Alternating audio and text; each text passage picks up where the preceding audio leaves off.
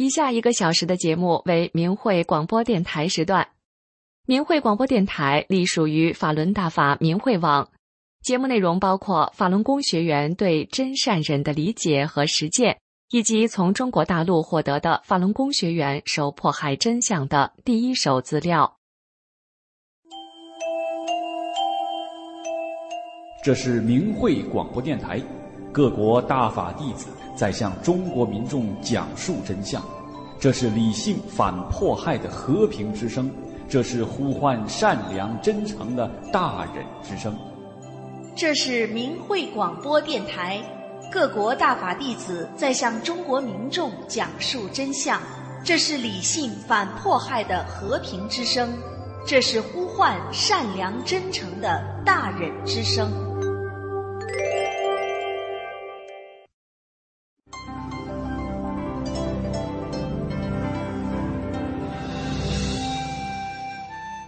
人心生一念，天地尽皆知。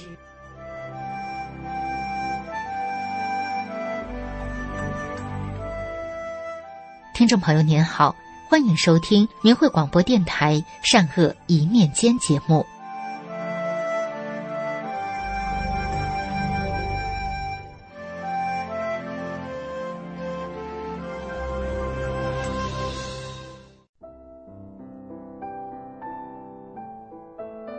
从2019年末到现在的3年多来，我的家族是幸运的，明白了法轮大法好，真善人好的亲人们都安好，没出现严重染疫情况。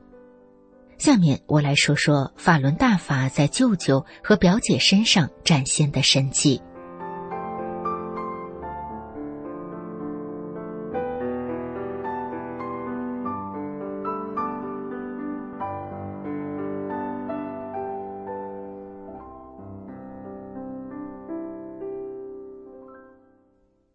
舅舅今年快80岁了，历来信神佛敬天地，为人敦厚善良秉礼耐苦勤劳，中华民族的传统美德保持得很好。早年舅舅被中共政府封做了个村官，做村官就必须是共产党员，因此舅舅就又被封做了个中共党员。2006年我跟舅舅讲法轮大法真相，他都信。看九评共产党的时候，舅舅又说是千真万确的事实。我劝他退党保平安，舅舅一锤定音，我退。2009年，我给舅舅一家送去了神韵晚会光盘，舅舅更是认定神佛菩萨降临人间了，好人有好日子了。2016年，舅舅突然犯了冠心病和心肌梗塞，受尽了病痛折磨。县级、市级、省级医院都就医过了，花了好多钱，吃了好多药，病依然不见好，生活不能自理。有时病痛发作起来，舅舅就气血不通，全身抽筋，皮肤发黑，呼吸困难，日夜不能成眠，吃不下东西，很危险。医生都说这种病是只能吃药暂时控制，能维持多久算多久。舅舅因吃药过多，身体都浮肿了，大家都以为他老人家熬不过去了，舅舅也吩咐后事了。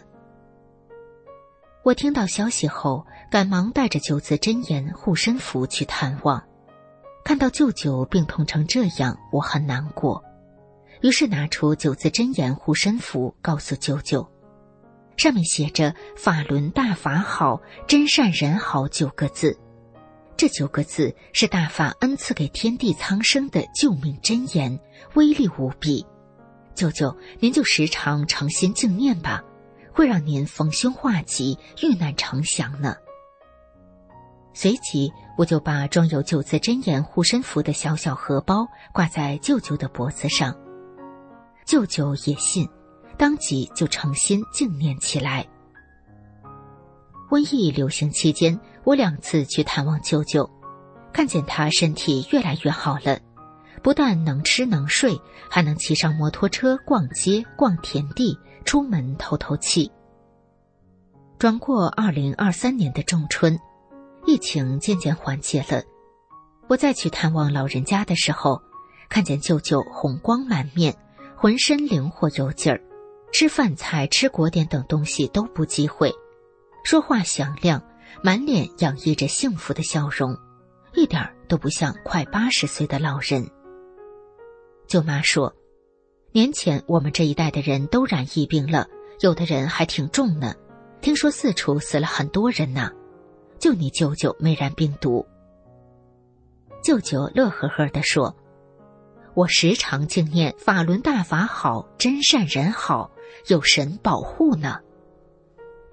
是的，舅舅真是有神护佑的，都快80岁了，身患恶疾，久治不愈，生命都走到尽头了，念着法轮大法好，真善人好，不但身体康健了，更是在瘟疫横行时不染疫。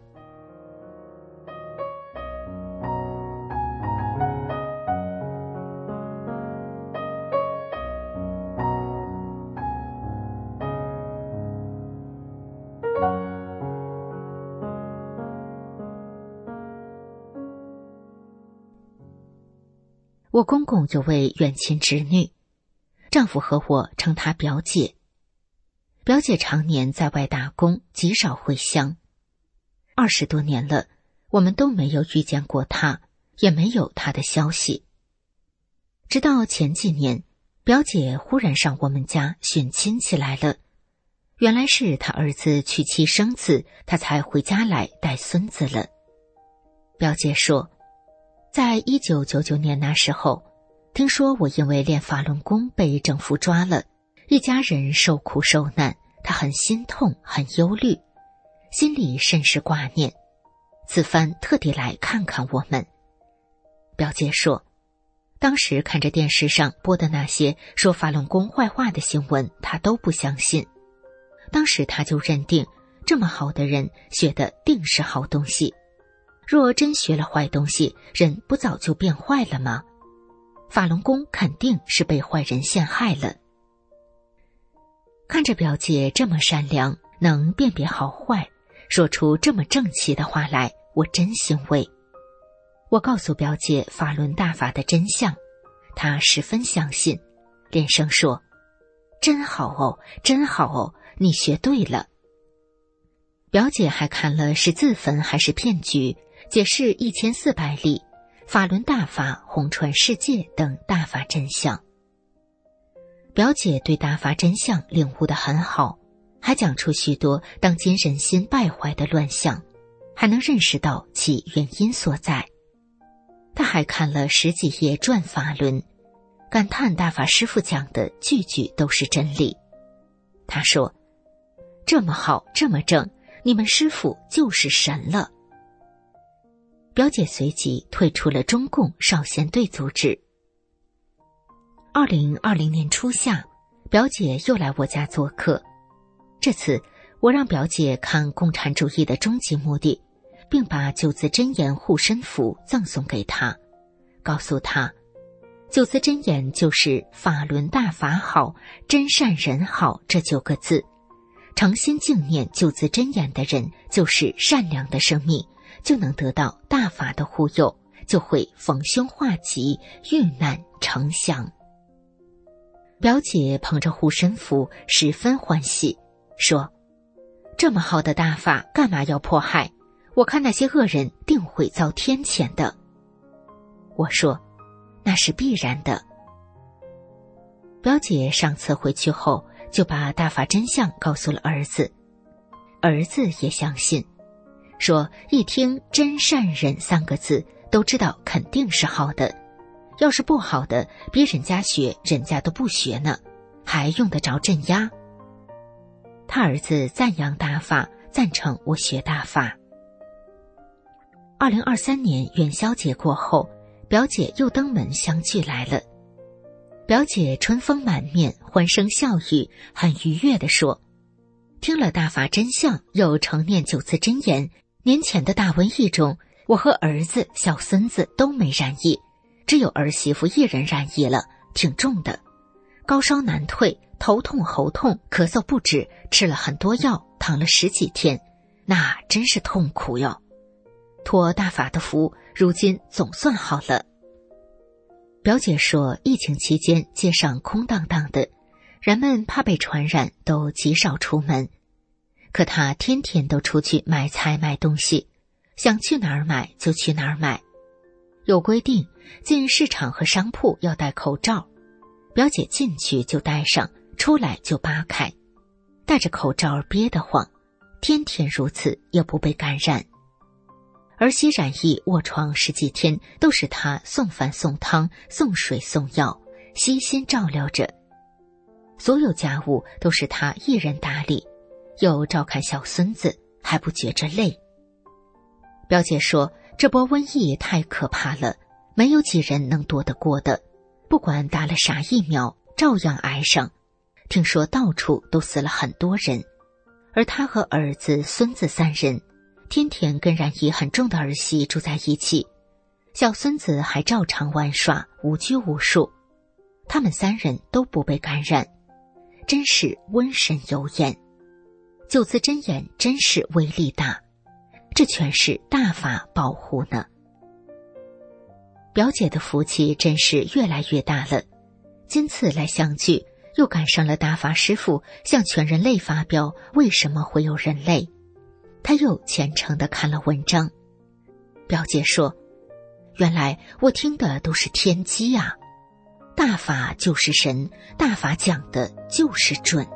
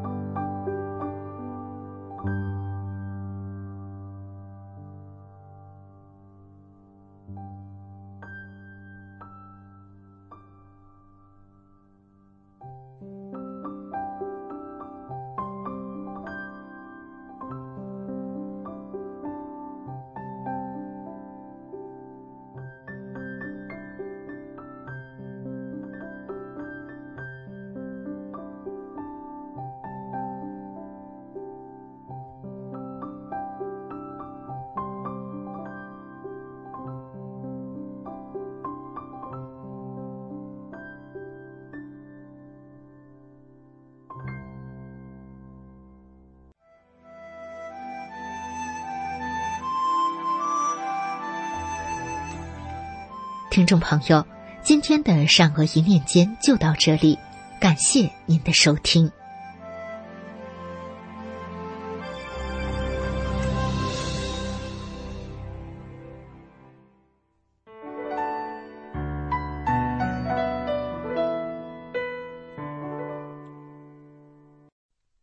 听众朋友您好，这里是明慧广播电台法轮功真相系列，今天为您带来的是法轮大法是超出现代科学的真正科学。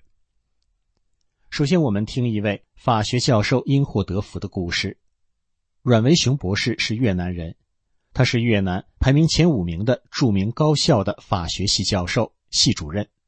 2010年2月，他因为医疗事故导致脊柱被激光烧伤，喜爱网球运动的他因此成了残疾人。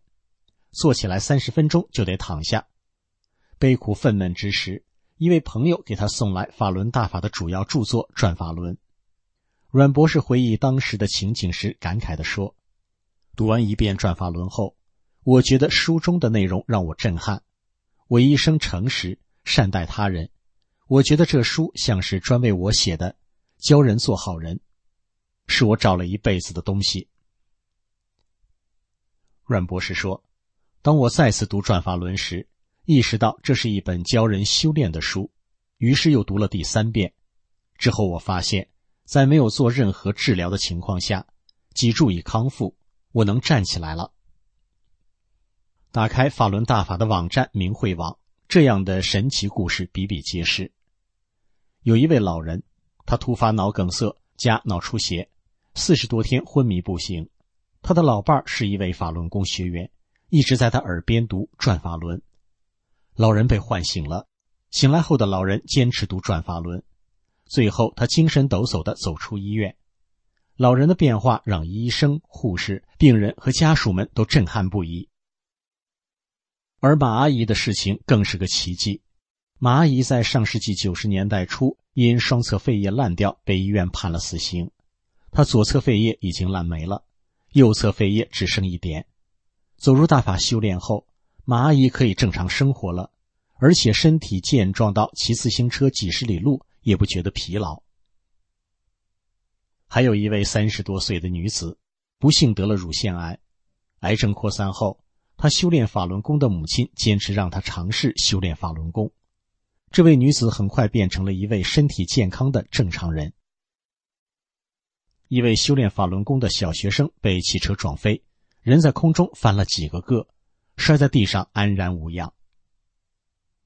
一家工厂因天然气管道漏气发生了爆炸，窗玻璃都被震碎了，但里面的法轮功学员和厂长毫发未损。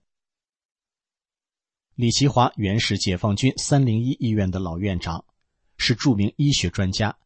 他从1993年开始修炼法轮功，起因是他老伴儿重病几十年，自己身为院长，给予了最好的医学治疗也无济于事。而老伴儿学法轮功不久，全身的重病不翼而飞。李其华惊叹于法轮大法的神奇，而听了李洪志师傅的讲课，深感法轮大法是超出现代科学的真正科学。法轮大法是佛家上乘修炼大法，1992年5月由李洪志先生传出。修炼者通过同化宇宙特性真善忍与五韬易学的动作功法，普遍身强体健，心性道德提升。迄今法轮功已经红传至100多个国家和地区，超过1亿人亲身受益。早在1998年，在北京、武汉、大连及广东分别由当地医学专家针对上万名修炼法轮功的群众，总共组织了5次医学调查。调查结果显示，修炼法轮功祛病健身总有效率高达 97.9%。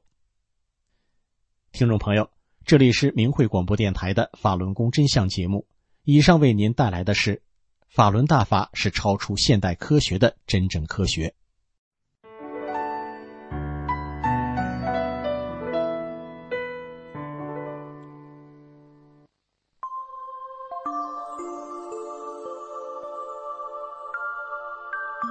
身心净化，道德升华。现在是明慧广播电台的修炼故事节目。听众朋友您好，我是雪莉。今天要跟您分享的故事是濒临瘫痪的丈夫是怎么不药而愈的。故事的主人公是河北的一位女士。大约10年前的一天，她的丈夫对她说，北京来电话了，让咱周末去医院，星期1给我安排做手术。我告诉院方钱没凑够，等钱凑齐了再联系。这位女士一听，心里一阵酸楚。她知道丈夫推辞了做手术，一个是因为家里没那么些钱，再一个就是做了手术也不一定保证以后会不瘫痪。为了丈夫的腿，夫妻俩是愁眉不展，却没想到山重水复疑无路，柳暗花明又一村。下面就让我们一起来听听他们的故事。我叫红红，是河北人，丈夫的腿失去知觉已经有一阵子了。这事儿还得从2009年的那个冬天说起。当时石家庄市下了很大的一场雪，有1尺多厚，火车、汽车都停运了。丈夫去进货，滞留在外1个星期，裤腿和鞋子都湿透了。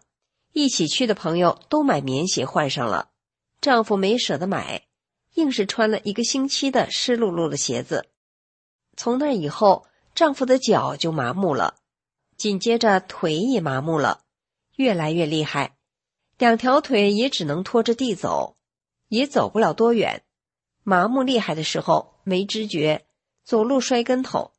丈夫出门就看别人的腿，连老人的腿他都羡慕，那走路一颠一颠的人他都觉得比他强。我看在眼里，真是让人心酸。我陪着丈夫到本地医院去看，医生说我丈夫的颈椎、腰椎都增生，让他牵引，10天1个疗程也没见好。我们又到张家口市去看，做了个核磁，得出的结论是颈椎2、3、4节增生，4、5节水肿，5、6节变异，得做手术，不做的话以后会瘫痪。听了医生的话，丈夫当时就蔫了，他担心手术做坏了，问医生保守治疗行不？医生说做手术能好就好了，要是不做的话肯定是瘫，没有别的办法。回家以后，丈夫开始找偏方，180元1瓶的药，1天1瓶，吃了一段时间也不见好，理疗、烤电、偏方都用了，病情却越来越严重。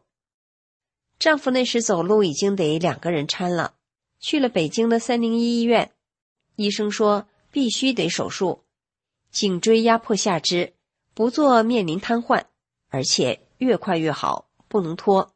当时北京医院没有床位，就让我们先回家，说1个星期左右如果有床位了就给我们打电话。丈夫心里非常清楚，家里哪有那么多钱做手术啊？再说做了手术也不一定能保证以后不瘫痪。结果丈夫接到301医院打来的电话时，把手术给辞掉了。看着以前健壮不服输的丈夫，如今变成这样，他一定很难过。我的心里面也很不是滋味，不知道现在还能怎么办。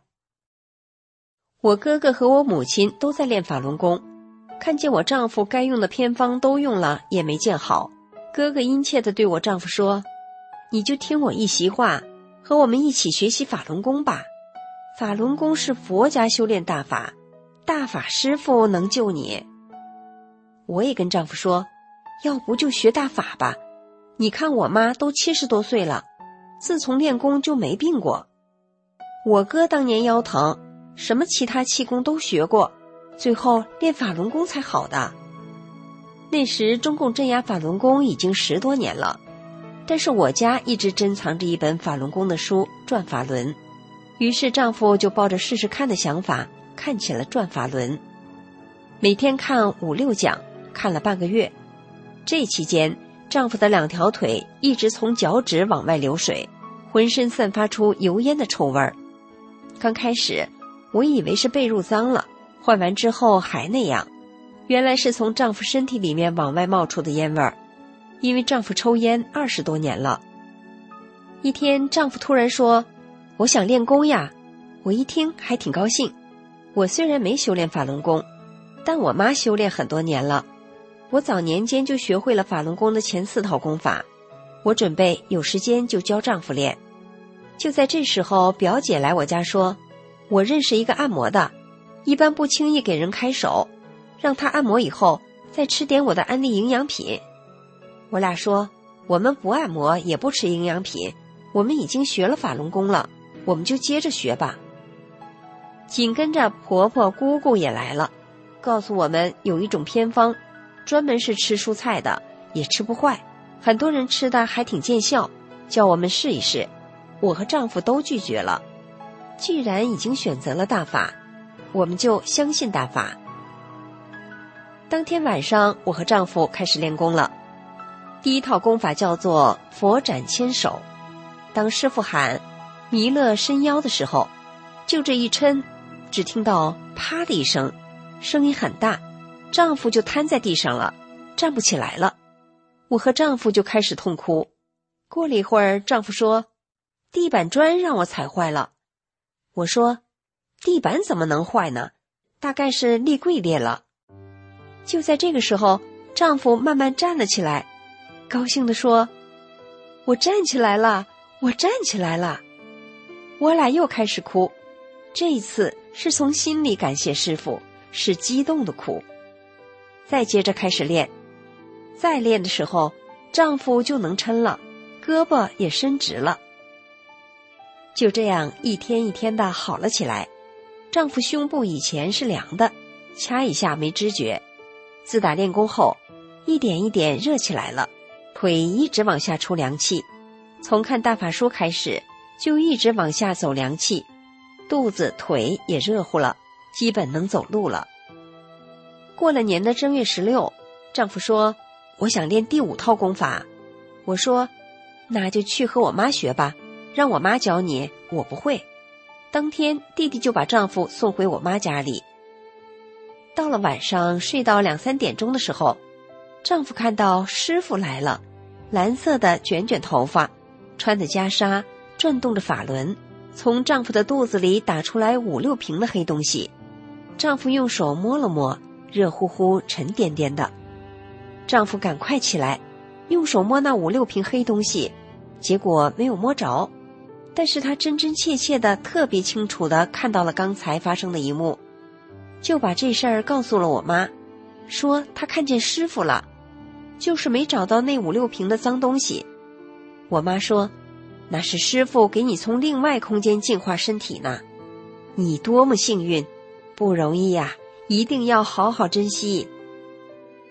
丈夫早早就给我打电话说，师傅讲的都是真的，你也好好练吧，我看到师傅了，师傅给我净化身体了，师傅真是大佛呀，咱们好好珍惜吧。从丈夫得病到康复，我是目睹了整个过程。从那以后，我也真正开始修炼法轮大法了。现在回头想想，要不是亲身体验和见证了法轮大法的神奇和美好，在中共严酷的打压迫害下，我们是不会修炼法轮大法的。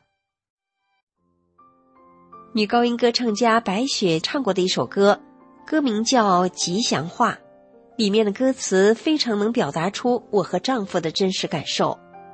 歌词中唱道，如果你听到它，心中阳光照，如果你走近它，百般烦恼消，如果你相信它，天天都微笑，如果你融于它，神圣自逍遥。听众朋友，今天的故事就讲到这里了，我们下次节目再见。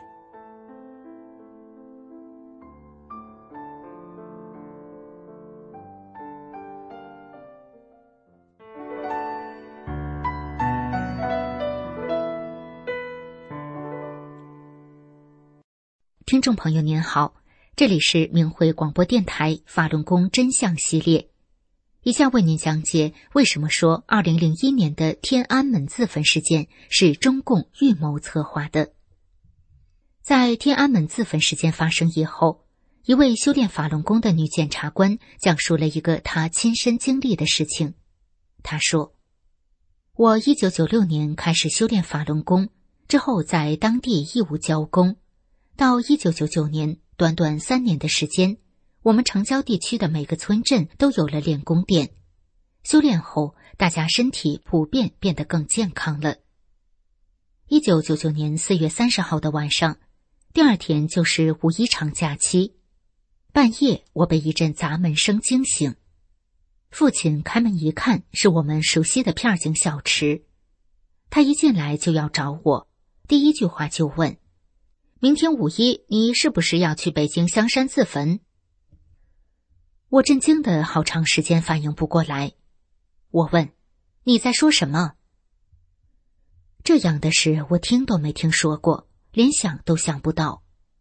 大半夜的被他这么严肃的劈头一问，我弄懵了，反应不过来这是怎么回事。我父母认为他是故意使坏整人。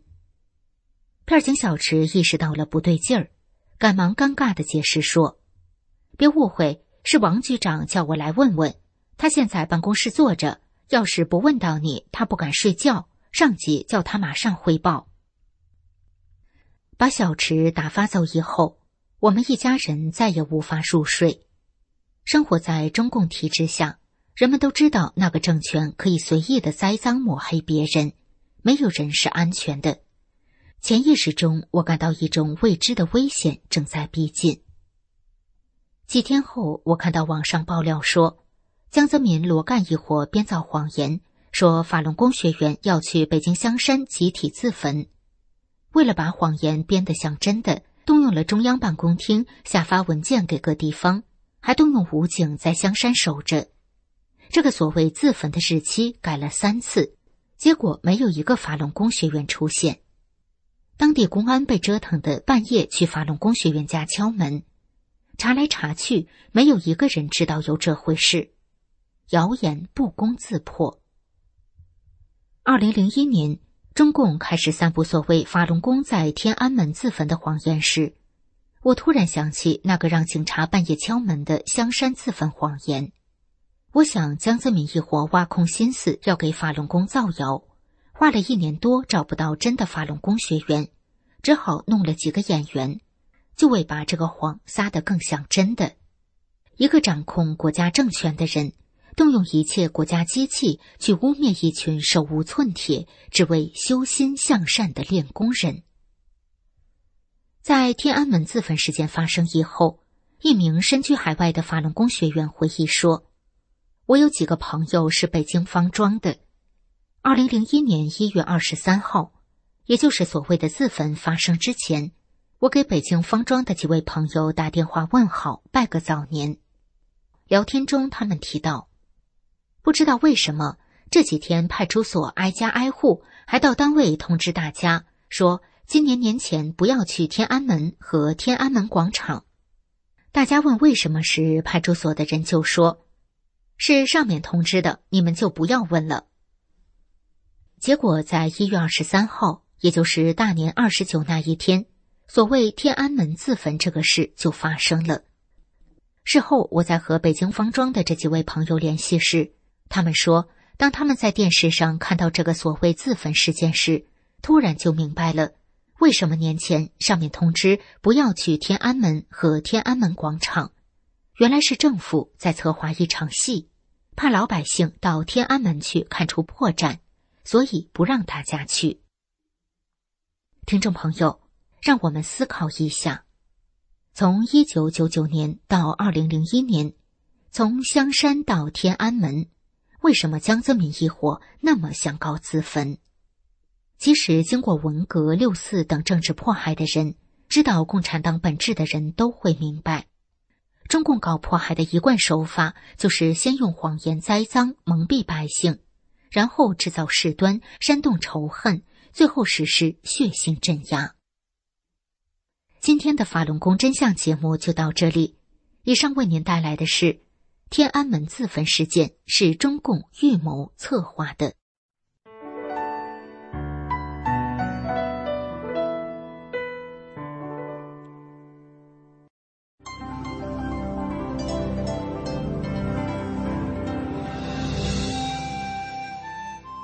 人心生一念，天地尽皆知。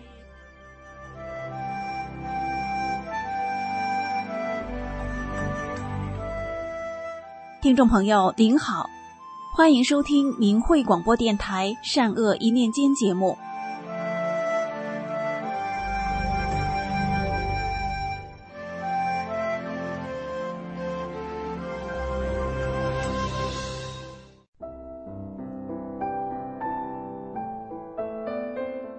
东北一位年轻的女士几年前开了一家农资店，收入微薄。自从得到一个秘诀后，在大陆经济一落千丈的大环境下，最近这3年，他不仅又开了2家店，还成了千万富翁。他致富的秘诀是什么呢？下面我们就来听听姜丽的邻居，一位法轮功学员讲述的真人真事。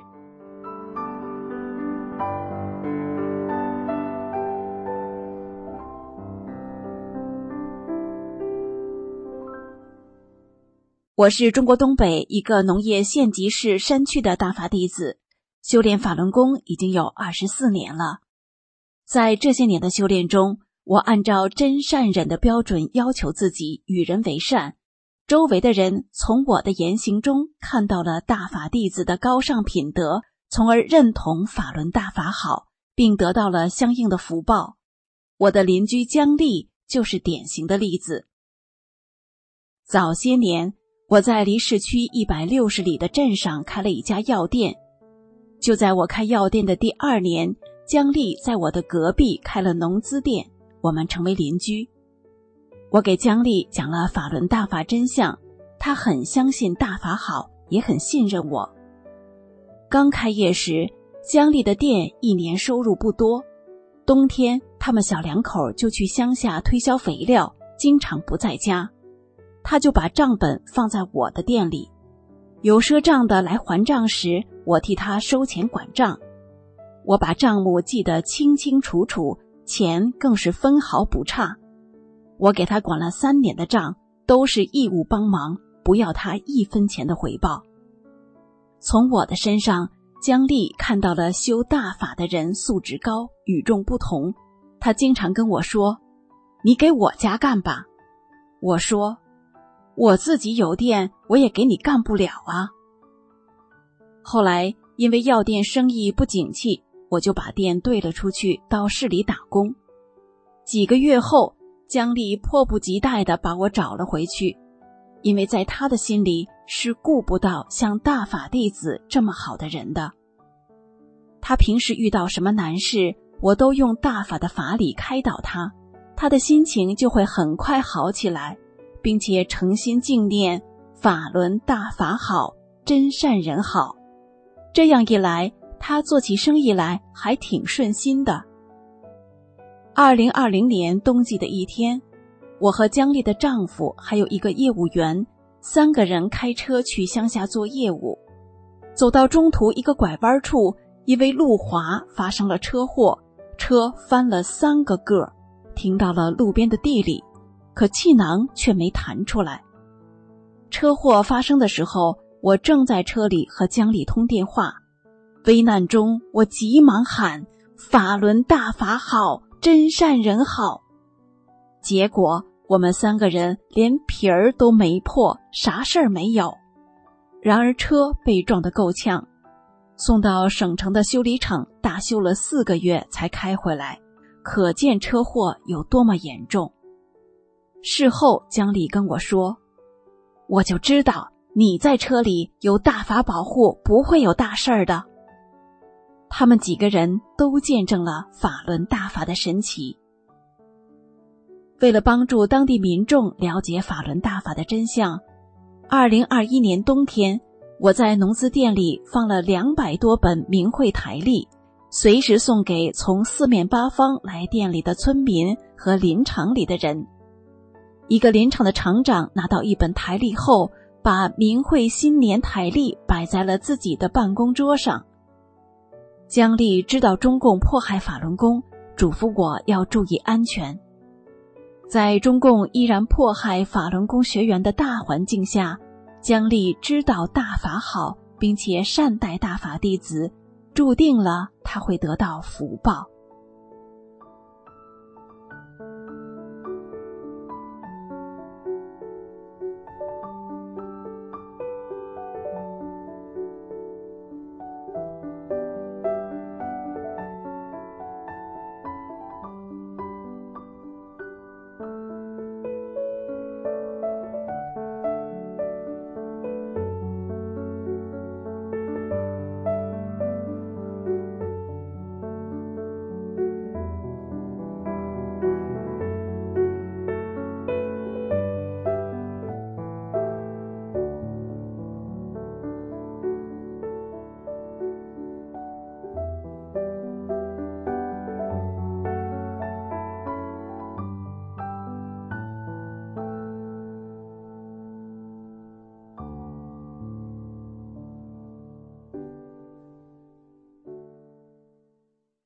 2021年年底，江丽夫妻又在我市东部山区的镇子上筹备了一家农资店，第2年年初正式开业。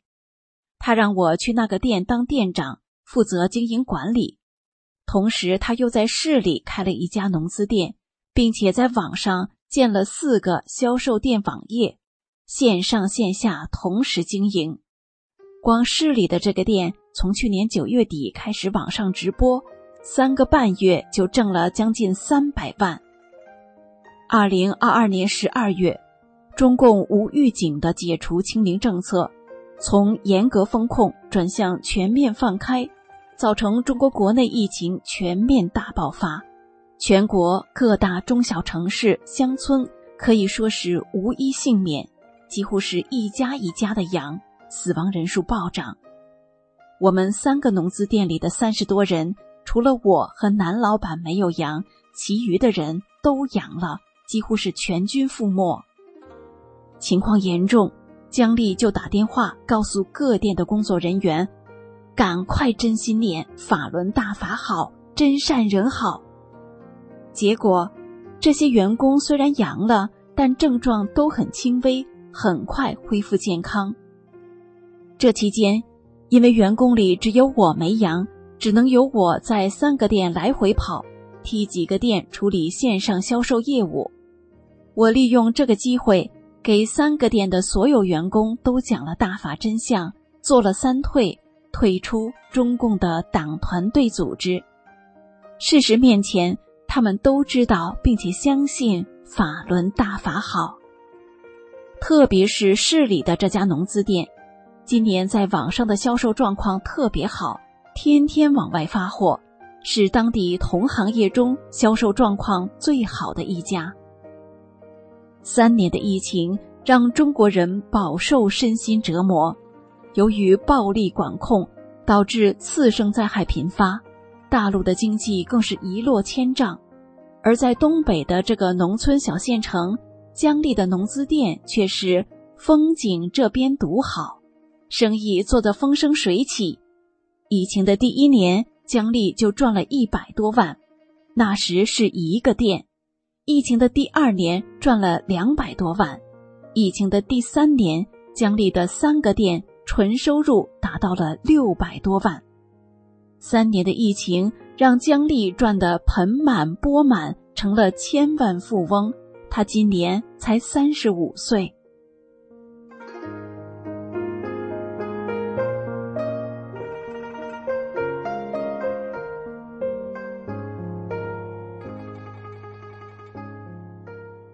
大法弟子按照真善忍的标准做好人，所到之处不仅改变了环境，民众也在大法中受益。姜丽就是明白了大法真相，支持大法弟子传真相，从而给他带来了如此大的福分。是大法赐福，姜丽才有了如此好的生意。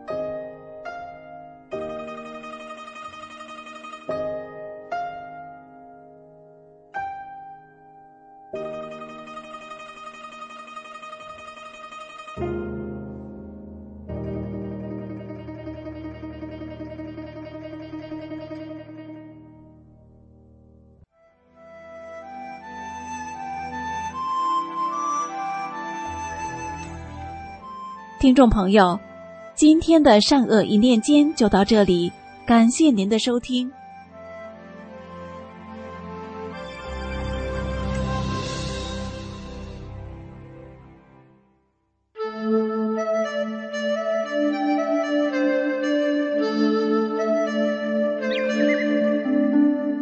听众朋友们大家好，您正在收听的是明慧广播神传文化节目，心语欢迎您的收听。国语周语中说，古者天降灾厉。春秋左传宣公15年说，天反时为灾。宣公16年记载，人火曰火，天火曰灾。春秋繁录中的天人感应说，是因为人间君臣王道不合天道而导致的天垂异象，天降灾异于人间，如不悔过，将会降下更大灾祸。因此，凡逢天灾之年，古代的官员都把德政放在施政的重要位置。今天我们就来讲讲古代官员在灾年施德政的5则故事。1. 刘奂收购耕牛。宋英宗治平年间，河北闹灾荒，灾荒之后是大地震，整个年头就是一个凶年，百姓家里的粮食早就空了，饥荒流行，人们没有办法，只好把自己家的耕牛拉出来卖了，换点粮食苟延度日。当时刘奂任澶州知州，他就拿出支付银库的全部家当，把灾民的耕牛全买回来了。第2年，地震彻底消失后，四处流散的灾民都又回来了，但家家都没有耕牛了。那时市场上的耕牛价格上涨了10倍，刘奂就把买回知州府的那批牛一律按原价出卖。那一年，河北省的各州只有澶州百姓没有被迫流离失所。2. 肇清县灾年平米价。宋神宗熙宁年间，两浙区域闹旱灾和蝗虫害，粮食欠收了，各地都在闹粮荒，米价很贵，百姓吃不起就饿死了。各州俗吏都在要道上贴上官府榜文，赏赐告发哄抬米价的人，官府抓到严办。肇清县时任越州知州，他贴出的榜文却是告知天下储米的人，官府高价收购这些米。于是各地米商都聚集到越州来供米，市场上米一下子丰富起来，价格也很快降下来了。3. 朱熹创设仓法。宋孝宗乾道4年，各地闹粮荒，朱熹求救于州府，借到长平米600担来应急救济。缺粮的百姓夏天可以从设仓里借走米粮，冬天加息偿还，欠收的季节可以免除1半的利息，大饥荒时利息全免。14年后，600担的粮食全部还清给州府，另外还储米3100担。这些储粮就不再收利息了。如果农业欠收或遇饥荒，百姓也不用担心没有饭吃了。宋孝宗于是下诏在全国各地推行设仓法。4. 陈继言抚灾民。明神宗万历己4年发生大水灾，陈继言正好担任开州的知府，府中官吏共商救灾办法。陈继言建议给最穷的人发1担谷物，次贫者5斗，要让百姓能得到真正的救济。陈继言命手下将灾民编号，人们拿着编号依次排队领取谷物。陈继言亲自坐在仓库门口的小棚子下，拿笔点名，看着他们的衣服容貌，特意将最穷的人记下来。虽然是上万灾民排队，但无人争吵。庚午年春，上面有公文通知再次救济最贫困的人，文书说要贴告示寻找这些人。陈继言说不用了，于是拿出上次标记的那些人名，直接通知他们来领。乡民们非常惊讶，陈继言怎么对民间的实际情况掌握得那么清楚？因为前次领救济物品时是临时通知，人们来不及装饰，衣物和面相就能看出贫困户是哪些。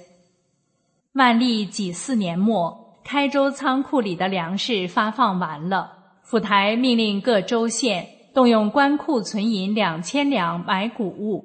然而此时谷价已经大涨，每担6000银子，官府只令富户人家供应谷物，官府给价是5000，加上一些运输和存储的费用，富户每担要损失2000。本来就是灾年，富户本身也受损很多。陈继言考虑到富户承受能力也是有限，就收购少量谷物入仓，总共收购了4000担。庚午年秋天，开州庄稼大熟，谷物每担3000多。陈继言上报府台，动用官银2000两收购粮食，报价是3000，现款现结。收购期间，谷物又降到2500。大户人家感念陈继言当初没有强行收购，纷纷提出要陈继言把这半钱银两扣回去。陈继言笑笑，依然是3000一担支付给大户。结果开州不仅完成了定额，还多出700多担粮食。陈继言就将多出的部分分给了回乡复产的贫民。因连年的洪涝，开州土城坍塌了10几处，官府商议施工填补，有人说征集乡民服役。陈继言不同意，认为太劳民伤财。他命手下城门4处贴出告示，告诉流亡在外的乡民回乡务农，免田赋。官府还会给予谷物救济。1传10，10传100，很多人回来了。回乡的贫民纷纷拿着口袋来领粮食。陈继言让人挂出多个小告示牌，领谷的人需用自己的袋子先装上泥土，到城墙坍塌处去填土，总管会在袋子上盖上章，再凭借带章印的袋子来领谷。这样救济工作完成时，城墙也修复好了，开州的财政支出却没有增加。5. 苏轼见苏公堤。苏轼担任杭州太守时，适逢旱灾，收成很不好，当时又有传染病流行。苏轼奏请朝廷免除上贡的米粮1/3，米价一下子就降下来了。苏轼又奏请朝廷赐给可出家为僧的执照数百份，用来换取米粮，救济饥饿的百姓。因为僧侣无需向国家缴纳赋税。第2年的春天，苏轼将平常仓的存米低价卖给了民众，民众免于饥荒。唐朝白居易时曾将杭州西湖水引入运河，再引运河水灌溉千顷农田，但西湖水中水草太多，每年都需要疏通。宋代以后就废弃不管了。运河水失去西湖水后，就只能依赖长江涨潮，但江潮水多淤泥，船舶在市区航行的时候就需要每3年人工疏通一次，因此成为杭州市民的大患。苏轼上任后，派人疏通了茅山运河与盐桥河，又建造了水闸，控制西湖水的储蓄与泄导，这样海潮才不至于流入市区。可是西湖里的水草与淤泥怎么办？苏轼办公之余，就经常在西湖边观察琢磨。后来他想出了一个办法，将水草和淤泥堆积在湖中间，形成贯穿湖面的长堤，使南北直接相通，方便行人行走。湖边的田地可以开辟出来种麦，所得利润作为建长堤的基金和西湖善治款。于是他将救济荒年后所剩余的钱和粮食，加上100份的僧人执照，招募人种麦。长堤完成后，在堤上种植了芙蓉、杨柳，景色如画，杭州人把它叫做苏公堤。对比一下古人荒年的德政，再看看中共官员们的所作所为，人们永远不知道官员到底贪污了多少钱，更不知道那些被法办的贪官，他们的赃款是如何处置的。今年的疫情、洪灾、地震如此严重，中共一方面仍然鼓吹经济同比增长多少多少，一方面却不停地让百姓捐款，堪称史上最大的腐败恶政。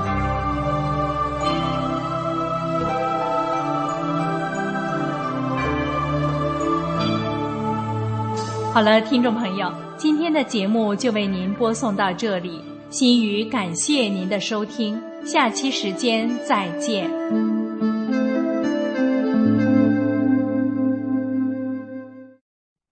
最后请听歌曲《法轮圣王》。法轮圣王下世来，救度众生慈悲为怀，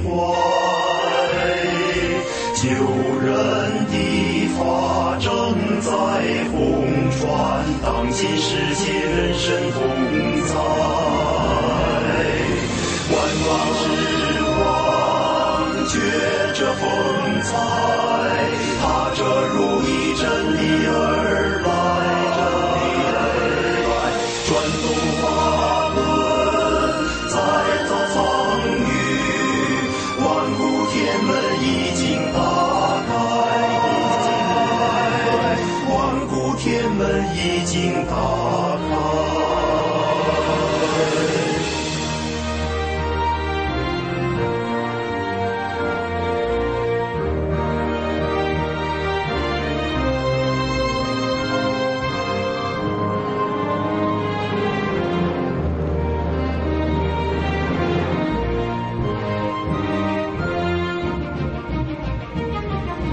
你众人啊，快醒来，切莫错过万年的等待。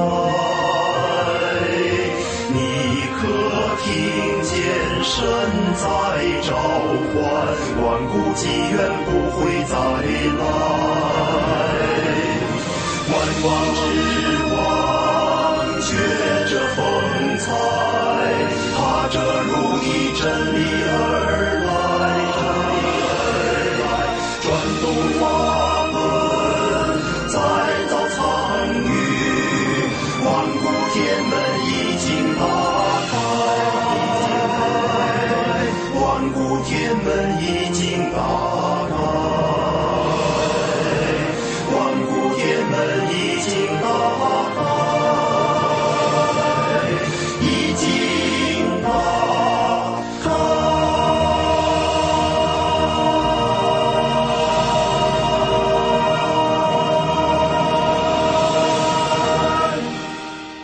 各位听众朋友，这里是明慧广播电台对中国大陆的广播时间，我们的收听时段是北京时间每天下午5点到6点。